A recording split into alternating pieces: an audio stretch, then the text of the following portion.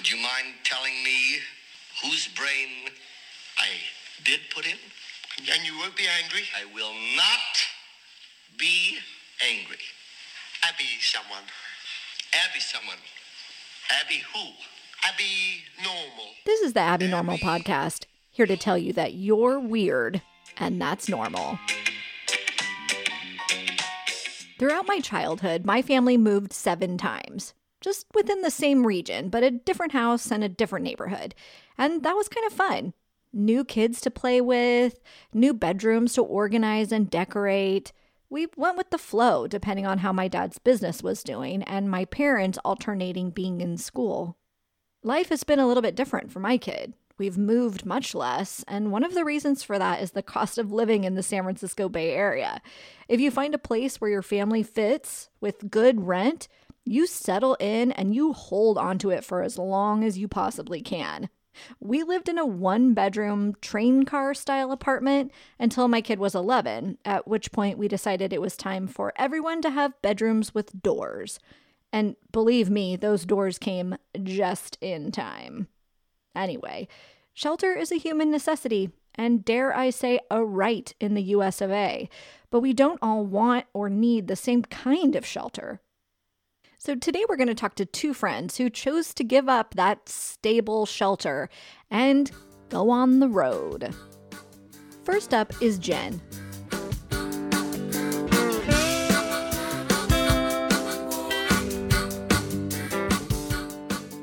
So your daughter recently started public school. So she did K through 2, so 3 years of public, and then we homeschooled for 2 years. And why did you make that decision to do homeschool? Because I sold everything we owned and moved us into a van. So it was more about your dream for your life versus like educational concerns. It was both, I guess. So I was like, it would be so great. Like, I really want to homeschool her. It would be so great to have that time. I wanted more of a like unschooling experience. I wanted more of, traveling and free thinking. I wanted her to learn history through actually being in places. And so that was part of it. The other thing that came up really strongly that was frustrating and definitely pushed me toward homeschooling was, like, in kindergarten, I took her out for a week and we went to DC and we spent a week touring DC. We did all of the monuments. We talked about history. It was amazing.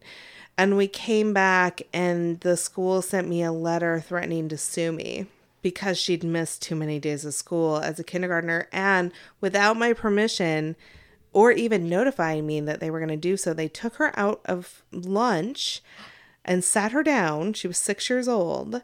And read her a policy, an attendance policy, and had her sign it. Oh my gosh. And then mailed it home to me with her kindergarten, like, Rory, like, signature on it. Like it was an official thing. Oh.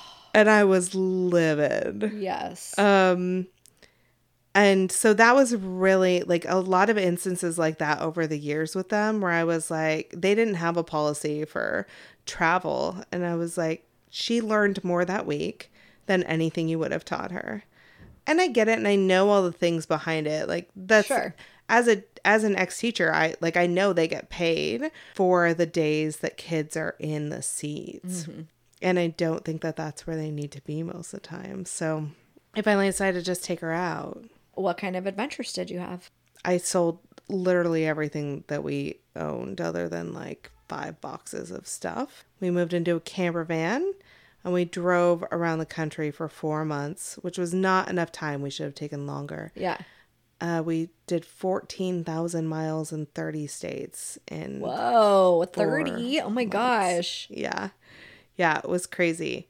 So that's how we started that. And we were doing a social justice project, interviewing people who were homeless and telling their stories online. And so we were doing where can we find and listen to those? So they're written. They're all written. Oh, okay. And so it was a photography and written stories, and they're all hosted on the Facebook page, Just Say Hello Tour. Just Say Hello Tour. Yep. Got it. Yep, the Just Say Hello Tour. Mm-hmm. So we did that, and that was really cool. We had a fair amount of press, and it was fun. It was like a fun project, and it was something that she really never wanted to do. Oh. And was very pushed outside of her comfort zone. Yeah. What was the impetus for doing that project? I was a social worker for years, and I worked with people who were homeless and chronically addicted.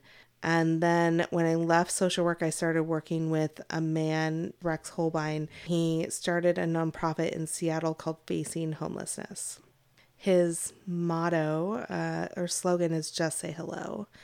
And so I started doing volunteer work with them, and kind of from the ground up helped to launch that nonprofit. And I just really loved the work that he was doing. The idea that what we really needed was to get people to drop their judgments and see the human who was sitting there.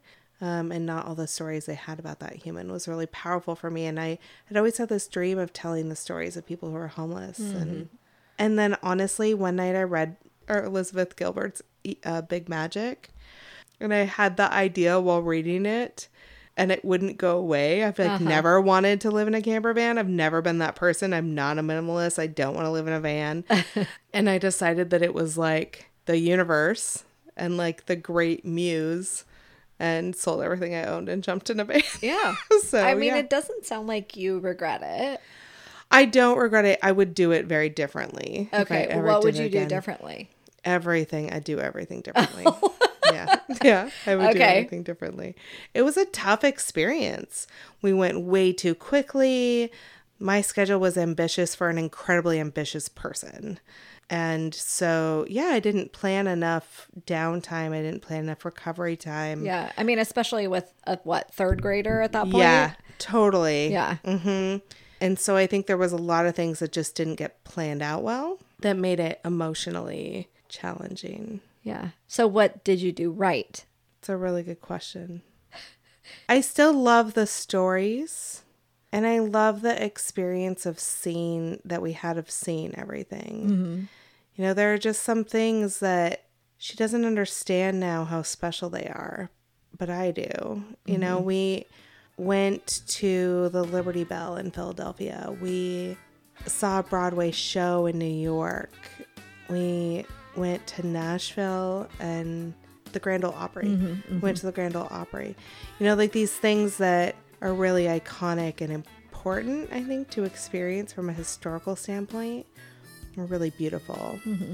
And we definitely learned a lot about each other through the process. Yeah. And she did grow a lot through it.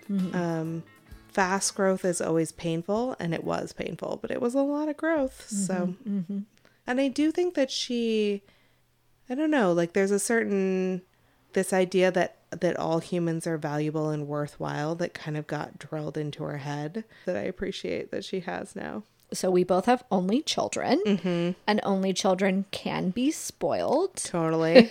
Yep. So any opportunity to expose her to the fact that she's not the central point of the universe, and there's other people that are also important and need your compassion and need your attention, like all of that is just nothing but value for her. Yeah, absolutely. The thing that we found out later, they didn't know at the time, was she had internalized this really intense fear that we were going to be homeless. Oh. Which made sense because we were kind of homeless in that we were living in a van. Right. And that was meant to be part of the experience. But also, like, I kept saying, like, this is part of my messaging, and this is true. Anyone could be homeless at any time. Oh, gosh. Yeah. Yep. And while that is true. Absolutely. The vast majority of Americans live one paycheck away from a landslide of problems that lead to eviction and lead to homelessness. And I wanted people to know that it's not, it's not always the cause of drugs or alcohol, and even when it is, like there's so much pain and suffering and stories behind it. But she definitely did develop this huge narrative around us becoming homeless, and then carried it in fear the whole time that we were gone. So that I was unaware of until the end, really. Poor baby. Yeah. Oh. it's interesting the ways in which, and of course now, I mean, like that one of the things I do now is watch people's stories about things.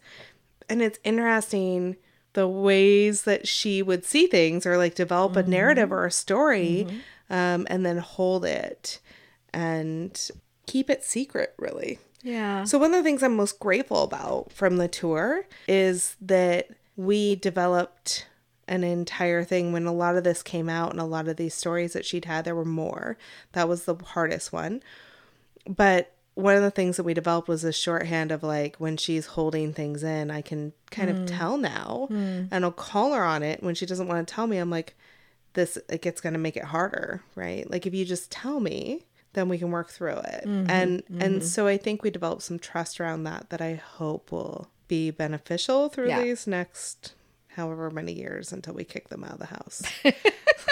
What are we down to? 6? 7. Coming up on 6. Yeah, coming up on 6. She's a fall baby too, right? I have definitely said like Rory's going to go one of two ways, but I think that one potential way is that she ends up like in a picket fence house with 2.5 children and a golden retriever. And she's like baking them cookies while she yells at them, "You don't know how good you have it." My mom sold everything we owned when I was 8 and moved me into a van. Like she used to make me get up at 5 a.m. to walk to the top of a mountain for dance parties. Yep. We would sit around the table and cry and talk about our feelings. Aren't you so glad I'm not like that? Like, you know, all of that. Straight up rebellion. Yep. Her husband's in a button up with the tie. Totally. Bye, honey. She's wearing an apron. The whole 100%. The whole deal. Yeah. Betty Crocker.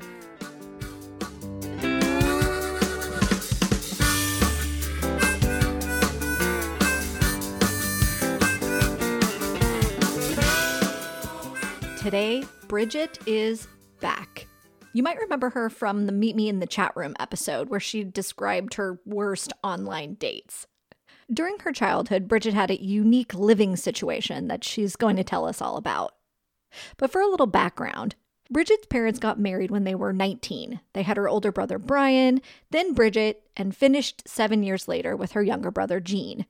They moved around a lot, and they did so via non-traditional methods. As an example, when Bridget was 2 or 3, they moved from Chicago to Missoula, Montana in a mail truck. Here's how Bridget would describe her dad.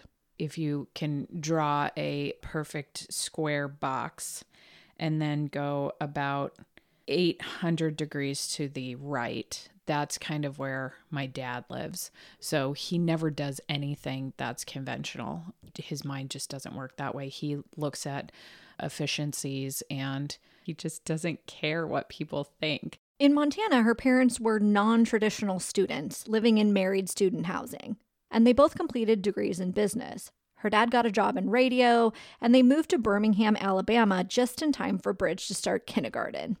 The mail truck is gone already. Mail truck's gone. So he bought a 66-passenger school bus, took the seats out, put all of our furniture in it, and we moved there. Easy enough. We were there for a year. I learned how to read there. I got made fun of. There were lots and lots of stories. I had nicknames like you would never believe. I was very proud of them.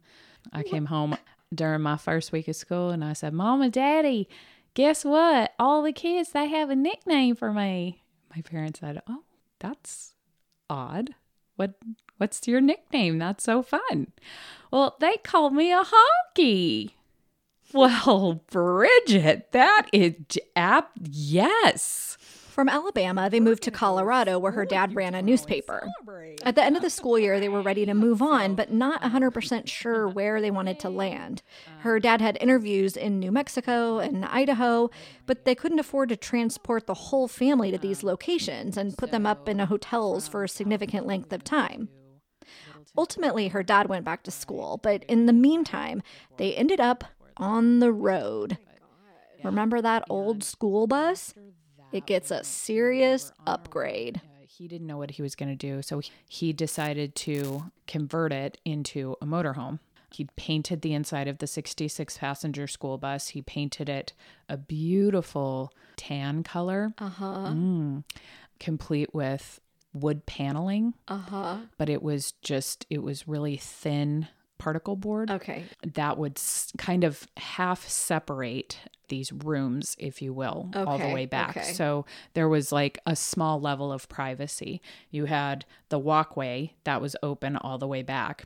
At the front of the bus, you had, if you walked up the stairs and you looked immediately to the left, there was a sink, and underneath it was a VCR and a TV that was run by a generator in the back of the bus. There was a stove top and a little refrigerator.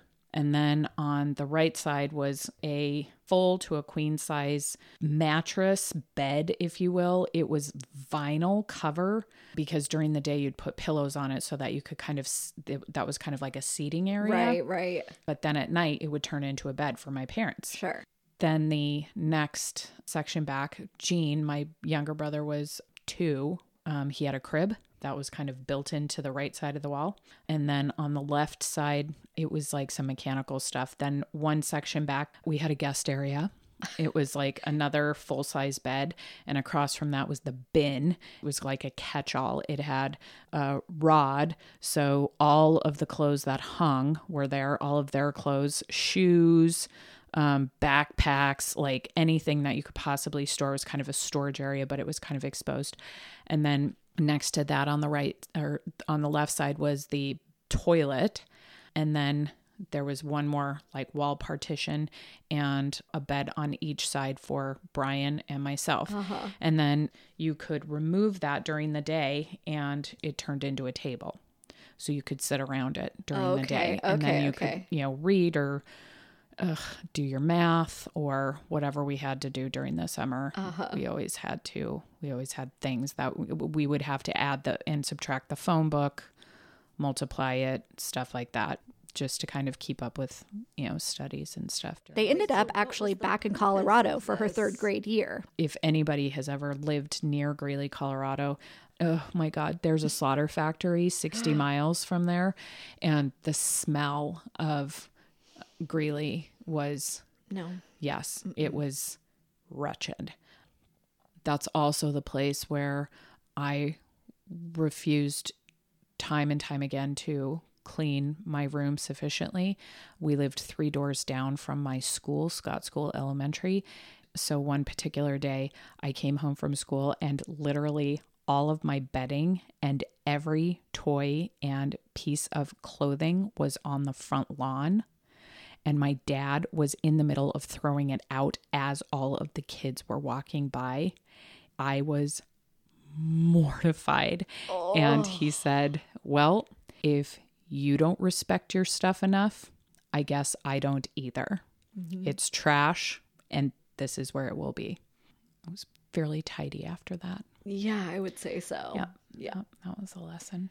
After 3rd grade, they spent the summer traveling in the bus and then landed in Idaho for 4th grade.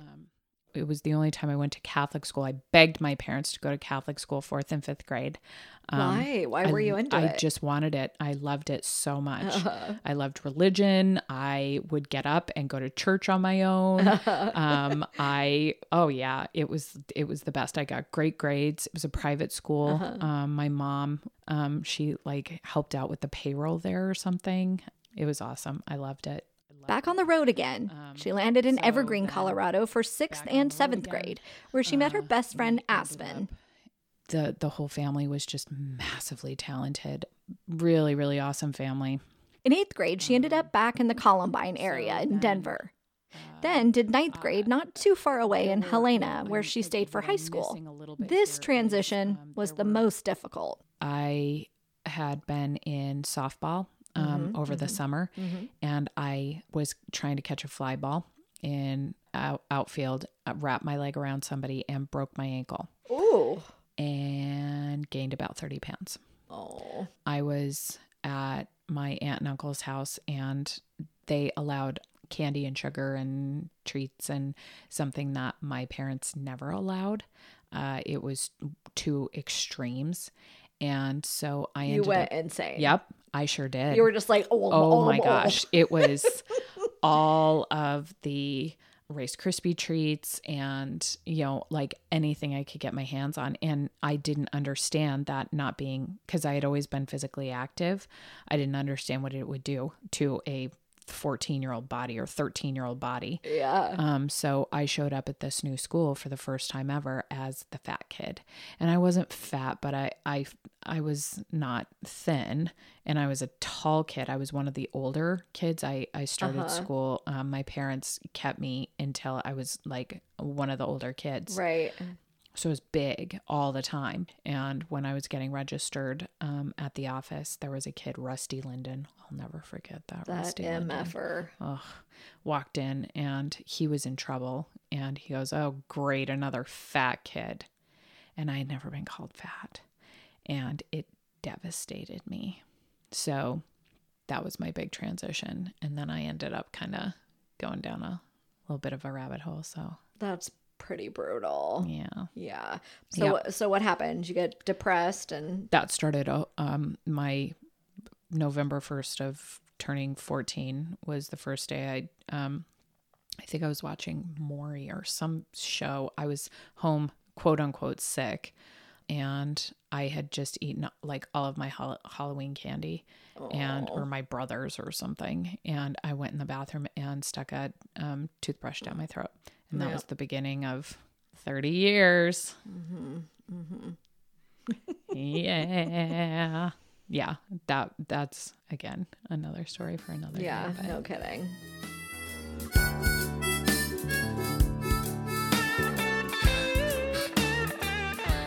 For about 7 years, Bridget and her family spent every summer on the bus. And that nomad life sounds pretty fun to me. Here's little Bridget's perspective. My dad would joke that we would stay at some of the finest hotels in the U.S. We wouldn't stay in them. We would stay in the parking lot. He would make friends with the staff, and we would oftentimes be able to throw our laundry in with the hotel laundry. We had to get it done somehow. Oh my God, the number of times we'd go to the pools that we weren't supposed to be. If anybody asks you, you're in room 312. You're in room 2286. If you see anybody who looks like they work there, go the other way. That's how we would clean up. I cleaned up. Sometimes there were sprinklers in a park. I can't tell you how many times I washed my face and brushed my teeth in a Denny's bathroom, because it was, you, in order to have the running water, the generator would have to be on, and that was kind of a thing. It didn't always work. It was very loud. It was kind of cumbersome. So sometimes behind a gas station, there's a little spigot, I don't want to put my head under there. It's cold. Just stick your head under there. You're still shampoo. Yep. Water fountains, all sorts of stuff. I picture you guys as being so close, with all 5 of you packed into a bus. Oh, we were close. So we didn't always like each other, but we were in close proximity. Yes. Thank God it was a time before all of the technology, because we talked. We were spoken to as adults. We were treated as children insofar as play was concerned.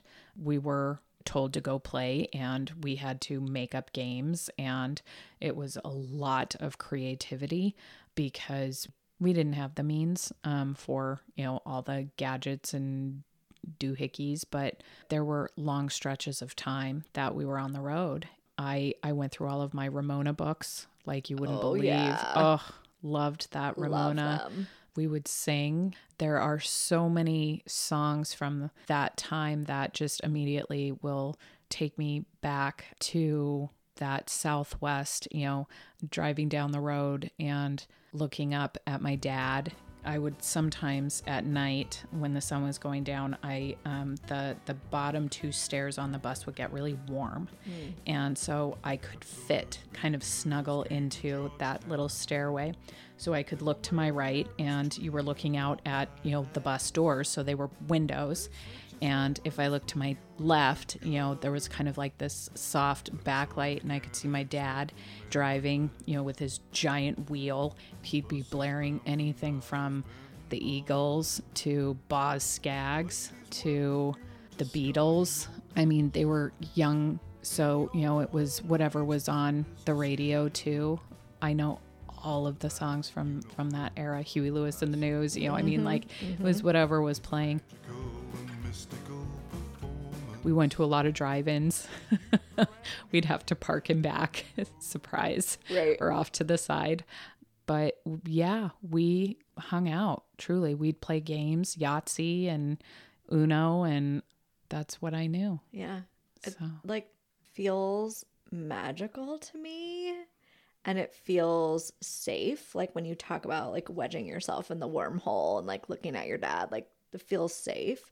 Did it feel that way to you, or were there times where you were like, oh, no. No. There was no such thing as not. I always felt safe. My dad he is a force. When he walks into the room, he commands a room. He got us into and out of so many situations, unthinkable situations. Now, if you asked my mom the same thing, I don't know that she would have the same answer. Sure. I felt very safe. I do remember one night, I think we had gotten in trouble. We were in a national park or something, and we were trying to, pull off to the side of the road to sleep. And a couple of the rangers had come by, and they were like, you can't stay here. So my dad had found a service road, and it was raining. We started winding up this road, and there was a mudslide. Oh. And he could not turn around. Oh. It was very narrow, and the road was washing out. I remember kind of the amber lights in back of the bus. I could see there was a wall next to us from the mountain, and then there was just a cliff on the other side. And then I heard my mom start yelling, my babies, you get my babies off this bus right now. And then there was kind of this low talking, because she never raised her voice. They didn't raise their voices. They just didn't. My ears definitely perked up, and we had been told to go to bed earlier that night, so you couldn't get out of bed. Jeez. But Dad said, kids, get up to the front of the bus, right? And so, we were up, lickety split, and out of the bus, and we're standing I think it was still raining, and he had to literally make a run for it. I mean, what choice did he have? The bus was sliding. Did you lose the bus? We did not lose the bus. What happened? I know. He made a run for it, and he got around the corner, and he kind of, slid sideways, and he just gunned it. I think he over torqued and, kind of got his way out of it. I mean, he had an incredible amount of driving experience. If you think about it, he spent years on the road in so many different types of situations. So he knew how to navigate it, but there comes a time when somebody else is looking out for you at that point. In some of those situations, we were in a few of those. Yeah.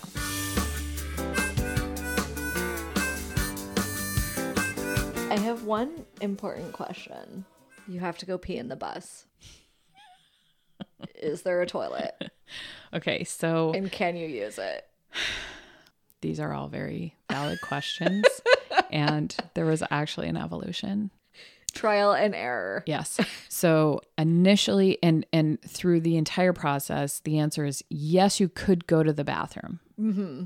Initially, for the first, I don't know how long, year or two, or it could have been 5. I don't know. This is my kid brain. We hadn't installed a septic tank yet. Uh-huh. So basically, you would go to the bathroom, and then you would have to look behind towards the back of the bus because, you know, it has that one emergency window Yes. that in the back. Uh-huh. And you'd have to make sure that there were either A, no vehicles behind you, or B, no vehicles that were close enough that would catch the contents No. as you No. pushed No. the flush button, stepped on the flush button, and then it would be gone. And it's like one of those things that was like, it's like a train wreck. It's like you had to watch it, you know, like, Oh, yeah. yeah, I saw that. That was mine. Oh. Super gross. And what was the worst was when you'd go and you were in traffic. Right. And then it would just have to sit there, Yep. right? You just And wait. it would slosh. No. Yes. And sometimes it would get pretty full. If you were in a city, like Right. you'd have to find a parking lot. You want to be like, dump it, get rid of it. You know, go, go, go. There was a lot of that. So you'd... So it would just be like Megan family feces just throughout the state. But yes, Yeah, absolutely. right. You know, trademarks in every state. Okay, and then my second question about this topic is like, what is the privacy situation? Like, None. you just have to like shit in front of your family. Well, kind of, because you have those like little partition. Remember the Yeah, right. You know, your The like little waist high particle, partition. your like particle board. No, it did go the entire height from the bottom of the floor Okay. up to the ceiling. And it was just cut, you know, because a bus is kind of rounded at the edges, Yeah. you know, at the top, it's not a square, it kind of rounds out. So, you know, he had to kind of cut along the edges, but it did go the entire height of, Okay. yeah, That's good. from bottom to I top. was just for some reason picturing short walls and you having to just like make eye contact with No. your mom. No, there was while no, this is no. happening. And trust me, no one wanted to be there. Now I will totally call my little brother out on this one. So Gene, he was like 2.5. You get on a bus and they have the windows where you can take your 2 index fingers and insert them into a little slot in it. You can open a window or close it, right? But they were kind of at eye level and higher if you're sitting, you know, kind of, they start at your shoulder and they go maybe 3 inches above your head, right? So total of a foot or so, 12-inch windows. Well, Gene would sometimes get bored and he was learning, he was getting potty trained during this time. No. So he learned his own special way of going to the bathroom. We would oftentimes find him, you know, we'd be like, where is Gene? What is he doing? And you'd walk back and he would be standing on the toilet, feet facing backward, looking out the window, pooping, just totally going like a small, tiny animal. Like, Okay. So he's standing on the toilet, looking out the window. facing backwards with like a huge piece of poop. Like just Is the poop also out the window, or no, it's just it's it's dangling down into dangling. the toilet? Yeah. Yep. Yeah. It'd be a dangler for sure. Yeah. Yeah. Absolutely. Yeah. That He sounds became like, a pretty good aim. yeah, that's good time. But he was bored. I mean, Right, what else are you going to do? 100%. What are you going to Yeah, stare at? I got right. the window behind me yeah, or nothing. So, window, all about window. absolutely.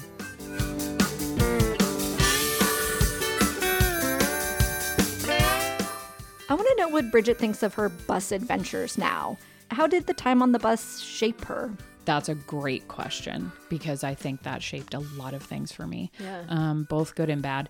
But I choose at this point to really hone in on the positives of what it brought me. On one hand, you know, I don't know what it feels like to have roots. I don't know what it feels like to grow up in a house and have things, right? But You throw me to the wolves, you throw me into any situation, into a room, and I will pick up on people's interests and who they are and quickly be able to assess and determine what their need is or who they are in a way, enough to where I can be conversational for sure, but also it's really helped me with leading teams, with being able to hire people who are, and not be afraid of being with people who are very different from me, who think differently than me. It allows me to be okay with, nobody likes feeling uncomfortable, and change is uncomfortable and growth is uncomfortable. But I have that resource, that toolbox that I can reach into and become that person again that just understands, hey, it's all an experience. Right. You know, we're here. We've got one chance to do this.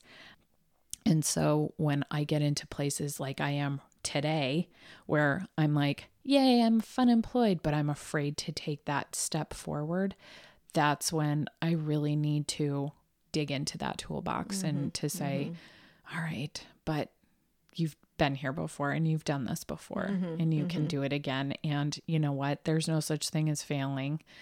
And if you do, you're just failing forward. But the only way that you're not going to grow and you're going to regret is if you don't do anything. So just take the step forward, just do something. Bus is bound for Niles Bend Harbor. The ladies wear perfume. It's so hard because my kid is in 6th grade right now. So this year she started middle school. And, you know, I'm like open-minded about where we might relocate. But kind of my primary driver is like, what's best for my kid?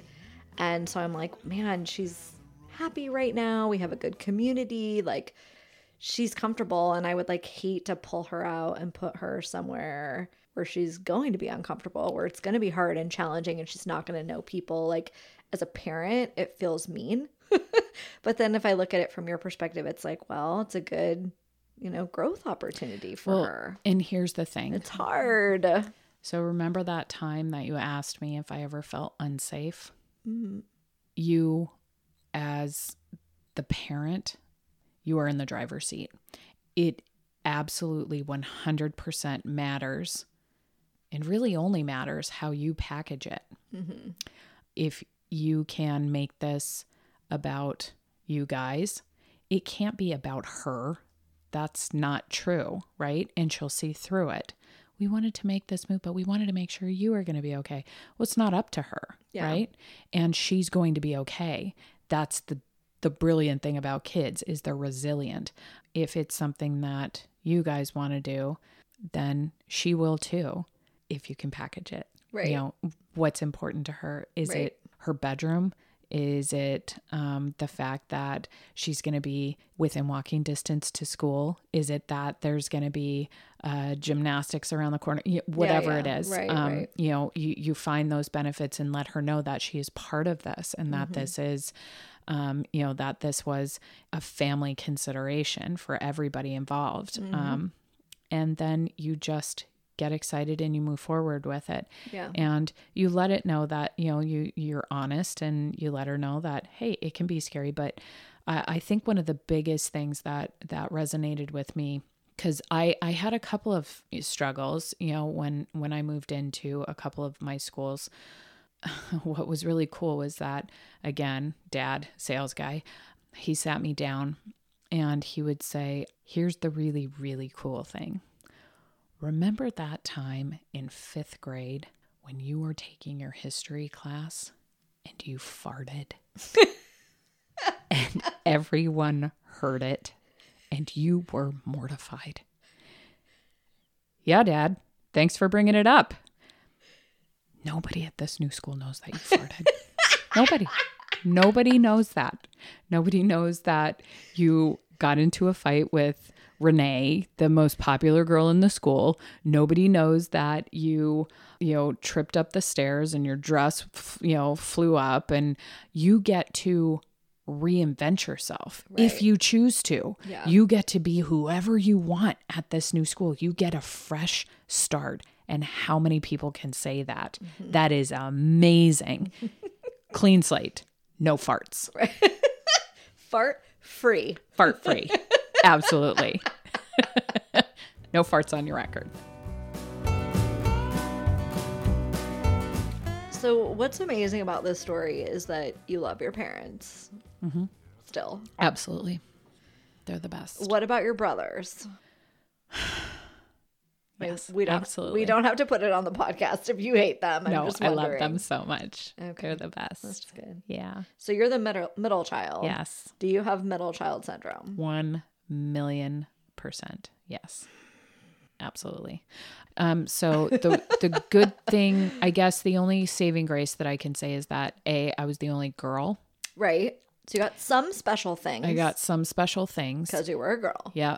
And my parents absolutely refused to treat any of us differently. At least I can say for myself, I never felt it. There was never favoritism. And we would absolutely try and corner them, with our mind games.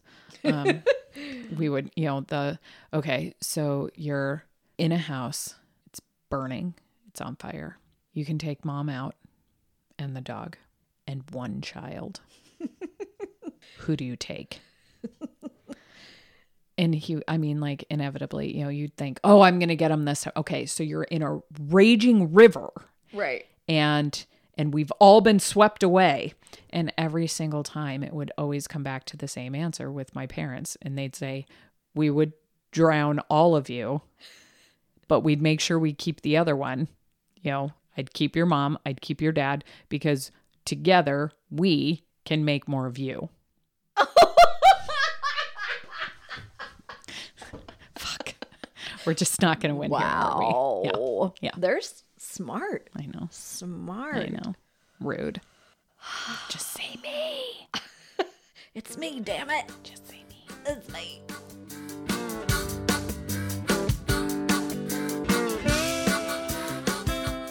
Are you having too much family closeness time like Bridget did?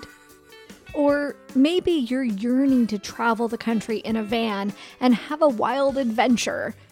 I feel both of these. And I also feel very thankful for this duplex that I call home.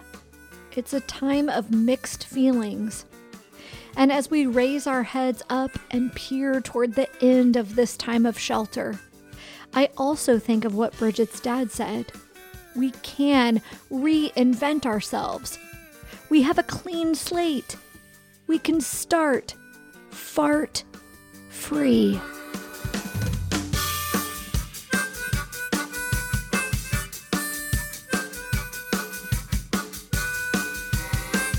We have 3 tracks: Blue Sky Blues and Countryside Summer Joyride by Kara Square, and Tracing My Steps by Tobias Weber.